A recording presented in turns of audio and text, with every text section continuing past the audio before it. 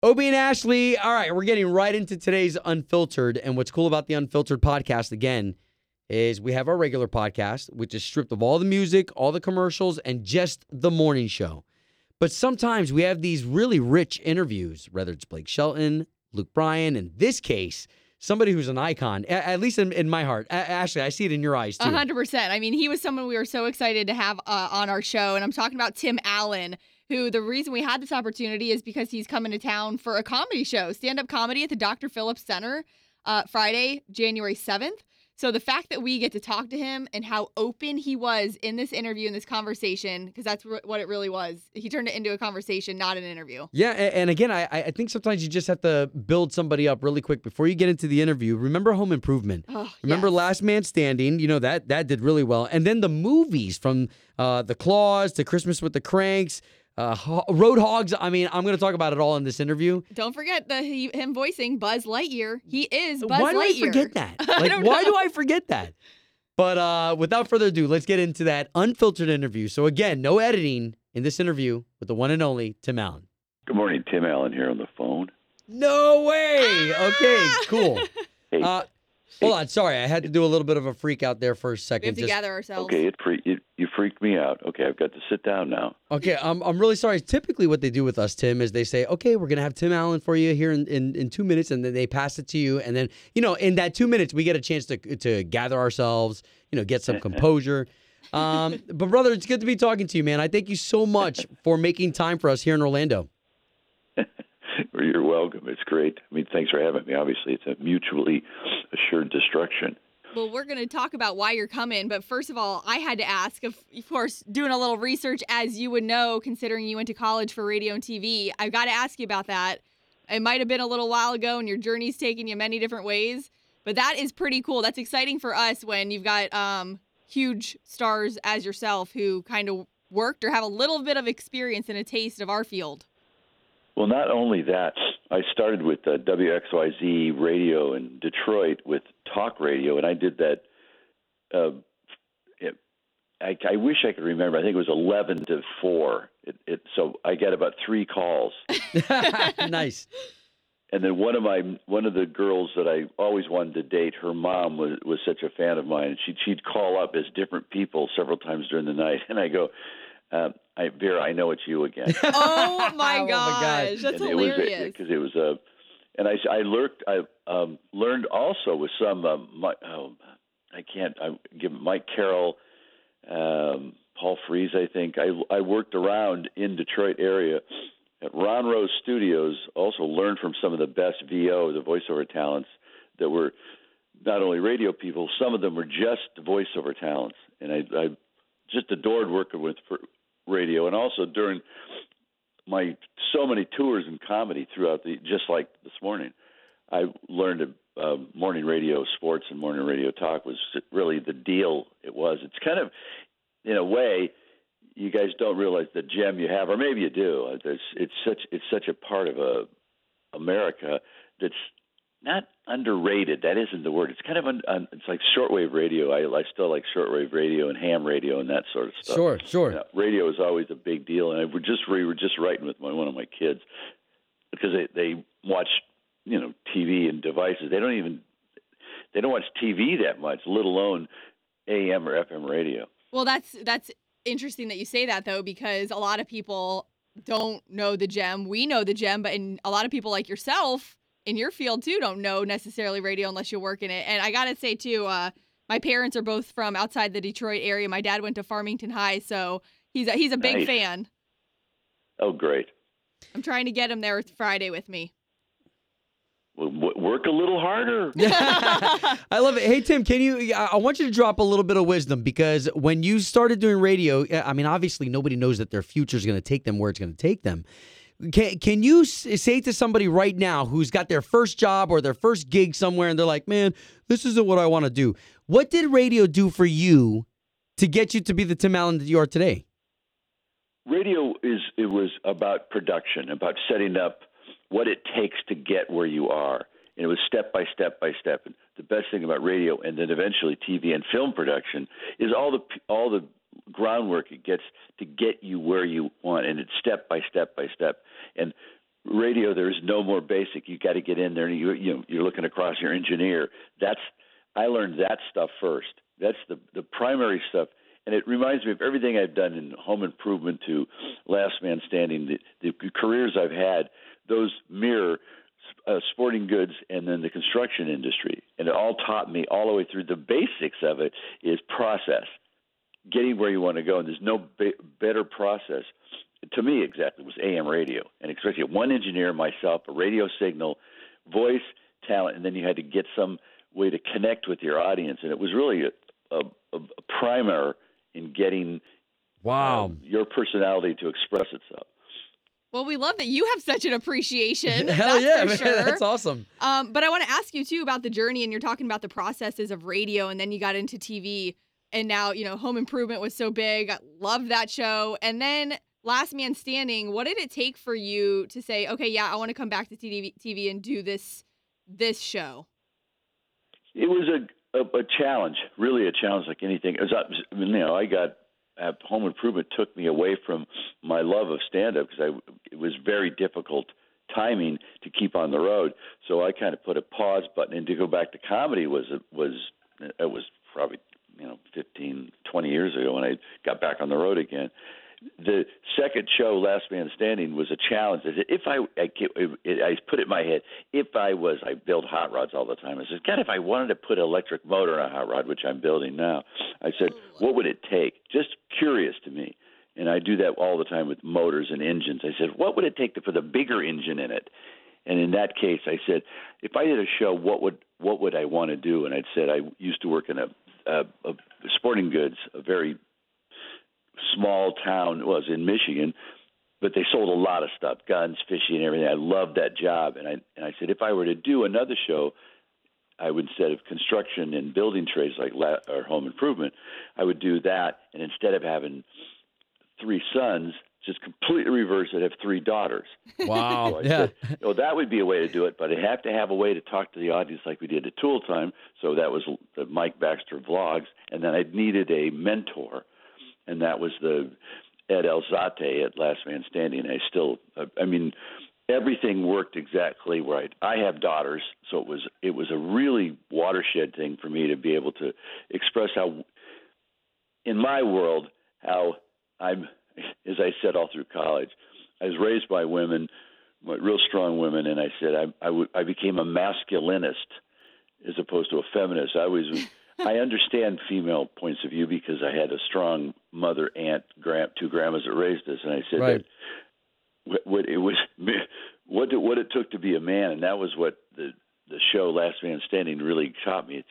How is it to be a dad who's a kind of a masculinist or a male figure right. who has daughters? So you really can't be not anti-feminist or a misogynist. That was the fun. Everything in that show was revolving around my respect and admiration for the wife and the 3 girls. You know what's interesting, Tim, is that as we sit here and as you tell me about that, I'm sitting here refreshed with this feeling of, dude, we owe you major congratulations for helping raise America from from the family values and home improvement, and then Last Man Standing. Not only that, but look at this. I'm even looking at Santa Claus the movie, even Road Hogs. Like my kids, you've helped raise America. The young adult that I am, I was a kid who was watching Home Improvement. I'm 40 now.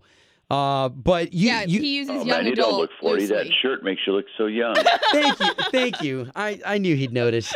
But thank you. Just thank you. I don't know if that was your intention, but if that's the way that God used you, man, wow, what a gift. Listen, I've had the gift and the gratefulness, as you said, of having the great people put in my life. It isn't me, really. I will definitely drive the race car. As you know, you have a team. And the way it works, and you put it bluntly, as God plans it, I ride it. And the deal is, the people, both shows had magnificent role models for me, as well as men and women. The staffs, the writing, the production, the lighting. If you'd see the pictures that I have in my office of all the people that put Home Improvement together, for sure, and then Last Man Standing, it became a family, and there's so many good people, all of us directed towards that, whether we agreed and we did not agree in politics in the writers' room. Right. When it got out there, we presented a little higher ambition of stuff besides the rudimentary stuff about, right and wrong and who's, taxes and all that stuff. We made jokes about it. The whole idea was family and connection supersede all that stuff. And it sounds trite. You get writers that live that life, and writers that all of the people that put those shows together, you would call them family. Now, you're talking about the family. You're talking about everybody who helps put the productions together. You're giving them so much love. You're honoring them the way that a really true great person should. But now here we are talking about stand-up. All those people are gone. It's just you, that microphone, and us. Why do you still love it? Just did a warm-up last night on Sunset Boulevard, and as I said to one of my lifelong friends who's out here visiting my family, and he hasn't seen me in quite a while. He said, "God, you still doing this?" I said, "There's no greater love I have for making people laugh as getting laughter." I went and saw Richard Pryor, George Carlin, some others when I was younger. Wow. And there was no greater joy than laughing. It's an expression of so much. It's a version of crying, I believe. Oh, wow. You release so much stuff. I love laughing. I love it. People that make me laugh, men or women that make me laugh, I'm immediately attracted to. And then I can do that, so I get so much joy out of watching people laugh, and especially the show you guys will see in Orlando. God willing that I don't screw up my timing. It's like a concert. If you like this avenue that I'm going down, and basically, I talk. I'm all over the place. It's like a eclectic cars that I build. I joke mostly about rudimentary stuff that you'll see elements of Mike Baxter, Tim Taylor, even Santa Claus, and I talk about all this stuff. Mostly, it's about little things in life that I noticed that I think are so weird and I tie them all together in a big story. My joy is my trick. The tricky magicians are a version of comedians, and vice versa. I love it. The trick, you know the trick. I'm going to make you laugh, and you almost test me. Oh yeah, how are you going to do it? And I just manipulate gestures and all that stuff. The bottom line is I get so much joy out of it. Like last night, I said, "Oh man, they're gonna love this next trick, if you will, because they're buying this, and this is great." And it's all literally out of. Yeah, it sounds odd. It's all about love. I saw that show with Pryor, and I end up saying that guy changed my freaking life. I said that's the best I've felt, and that guy gave me a gift. And wow. I worked all my stand-up life to be able to do even a quarter of what that man did. Wow. Well, and you mentioned, seeing his show and what an impact he made on you. And you could tell how fulfilling these stand-up shows are for you and your personal fulfillment and what you love to do. Who's been anyone under you that stands out the most as a comedian that you really feel like you took under your wing or that you have a close relationship with? God, that's a kind of a intense question. I've worked with so many guys. I've worked with the same opening act, Lowell Sanders. He and I have worked together since we were both in our 20s. Wow. And it would be hard pressed for me to say anybody that's watched me that I would know, because I said to people, it's quite an admission on my side that it was Pryor and a little bit. Carlin, I love his observational humor. His Pryor's ability was guttural, self-effacing. He made fun of himself most of the time during it in an honorable way. You could tell that he liked himself, loved himself, as well as made fun of himself. So that's a good question. Mentoring, no, because I have not carried all the way through my stand-up. You always have I started off as an opening act, then a middle act, then a headliner. In my view, the guys, if I have mentored someone, they haven't mentioned it. Wow. Oh, I'm sure there's plenty out there.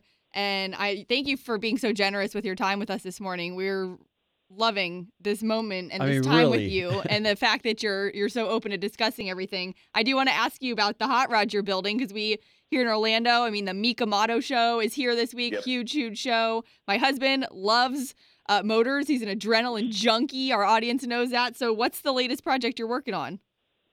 I have, oddly enough, I just finished a 66 Chevy Corvair Corsa, because I used to race one on Woodward, a weird car that my brother had. And once I got it dialed up, it's a lot faster than it looks. And I wondered if Chevy hadn't stopped making them, what would it have been? So I took it to the I lowered it, better suspension, really went after the interior, as though GM still made it. And I get more looks per mile every time I drive that car, and I just got it painted Ferrari red after everything was done. So That's on one. That's just that'll be ready in a week. And then I've been working for 3 years on a 32 Ford Vicky suicide door model that was a Detroit Auto Show winner, probably back in the 70s or 80s. And I found it in a garage. As I call it, my older daughters helping build it. I said, it's the stance, the chop is perfect. And I went nuts, and I know I feel like a communist. I put electric motors in it. I put the electric motors up front, and I dial them up to look like they're gorgeous. Everything about the thing is vintage correct. The interior is mohair. I got wool interior with a Bakelite dash. Wow. It'll be coming out soon. It's been taking forever to get the EV people to communicate with hot rodders. They're two different versions of builders, and that's been the challenge. It's going to be different. I have big 800-900 horsepower cars, and this is an electric car. And if you haven't driven them, in the worst way, they're like golf carts. They do what they do. They get you to someplace else quietly and efficiently. The best is they have ultimate amount of torque. They are so damn fast. Right. They have no personality. So right now I'm working on one with a great personality, if you will, but it's smooth and quiet. So for a cruiser like this, I'm okay that it doesn't have an engine. Wow. No, my husband, we were just with one of his pals here in Orlando in Central Florida that works in the industry, and his pal's got a Shelby truck, and they were talking about the electric engines. Like, can you imagine someone pulling up to you expecting this revving in an engine? And I heard they're making like fake noises. Yeah, they have a ability. There's a Tesla that has a USB drive that plugs in. It's not right yet. It's still kind of, it's just not right yet. And Audi has noises on their e-tron but some of it sounds like a Tom Cruise space movie. It has that wooey. It's a little weird. I will eventually get to the point. If you could, I said it's the opposite of a muffler. You have an amplifier, and that's why I've been playing around with a bunch of musicians out here. Is if I could go through a sampler and take the noise. I don't even want to give it up because someone's going to do it. Yeah, you got copyright and we'll keep it secret. Oh, that's so great. Well, Tim, we're very limited as far as we don't want to keep you too long. We do have 5 questions that my partner here is gonna just give you really fast, and it'll get us closer to you. Even though I feel like we know you so much, I feel like you're like my. Oh man, I was just gonna call you my dad. Member. Yeah, like an uncle. All right. Let's say that the uncle that you stopped by his house, my Uncle Carl, was my best buddy, so I'll go there with you. Nice. Perfect. Nice. So, Tim, this is great because normally we're used to country stars, Blake Shelton's, the Garth Brooks, and as well as they're amazing. It's rare we get to have folks like you on the show. So, in the hot seat with Tim Allen, it's Obie and Ashley. Question number 1 for you, the last gift you gave. Last gift I gave. Gosh, I got to remember. I gave my older daughter these really beautiful Christmas earrings. Nice. They came in late for Christmas, and I sent them to her when she was on the road. And she just showed back up here in Los Angeles, and I said, "Are you having those on?" She moved the hair away from her ear, and I go, "Yeah." And they were perfect. Aw, Nice. a win of a gift there. All right, question 2. What is Tim Allen's idea of relaxing? Oh God, it's a tough one because I don't do it easily. I think I love going to movies. Raisinets, popcorn, and I get a big sitting in one of those big chairs. Even in today's crazy, horrid, hate this stupid virus. And it said, movies are difficult now. I guess I still think that's how I like to relax. I like to by myself, early show, 10 o'clock, head in there with nobody in it and watch a movie. Perfect. Cool. Love Cool. it. All right, question 3 here. The smartest investment you ever made? You know, crypto and everything's been so hot over the last couple of years. What about you? Smartest investment in general? In general, it's been cars, and I didn't mean it to be that way. I've been very fortunate. I saved money. I'm a creeper of all my stand-up money. Once I paid all my bills off, I got a lot of trouble when I was young, and I had a lot of legal problems and taxes. Once I got everything paid off, paid my parents back, I started saving. I bought every car that I had model cars all over my bedroom. And I pretty much owned or still own every model car I ever had. And my accountant says, you've done really well with these cars when I flip them. I didn't buy them to do that, but almost everyone, that's been one of the better investments, definitely. So cool. Very cool. All right, 4. Here we go. The chore around the house you'd rather pay someone to do because you hate it so much. Yeah, and I don't mind doing stuff. It's plumbing. I can't get it. I adore plumbers. I don't know. The space underneath the sink is so compact. They all must have back problems. The fact that we get fresh water into our houses and black and gray water out of our houses is amazing to me still. But plumbing, I got to get a guy help me out. Don't tell me that. I still picture Tim the Toolman Taylor. All right. I can do a little electrical work, and the construction same all right with, but plumbing for some reason intimidates me. All right. Okay. Last question for you, Tim. Thank you so much again for your time. We can't wait to see you Friday night at the Dr. Phillips Center. Are you a name brand or generic type of guy when it comes to items or products? I'm definitely function. If the functional one, and it means that unfortunately I have to trust reviews on the internet. But if it's a functional piece, it's the form follows function. If it works, then it's the best brand. It's not always the case that the cheaper version works better than the brand name. There's always a little caveat. Sometimes buying the best, as my grandpa said, if you can afford quality, that's different than the best. If you can afford quality, always go for quality. And I'll throw that out because tools I have.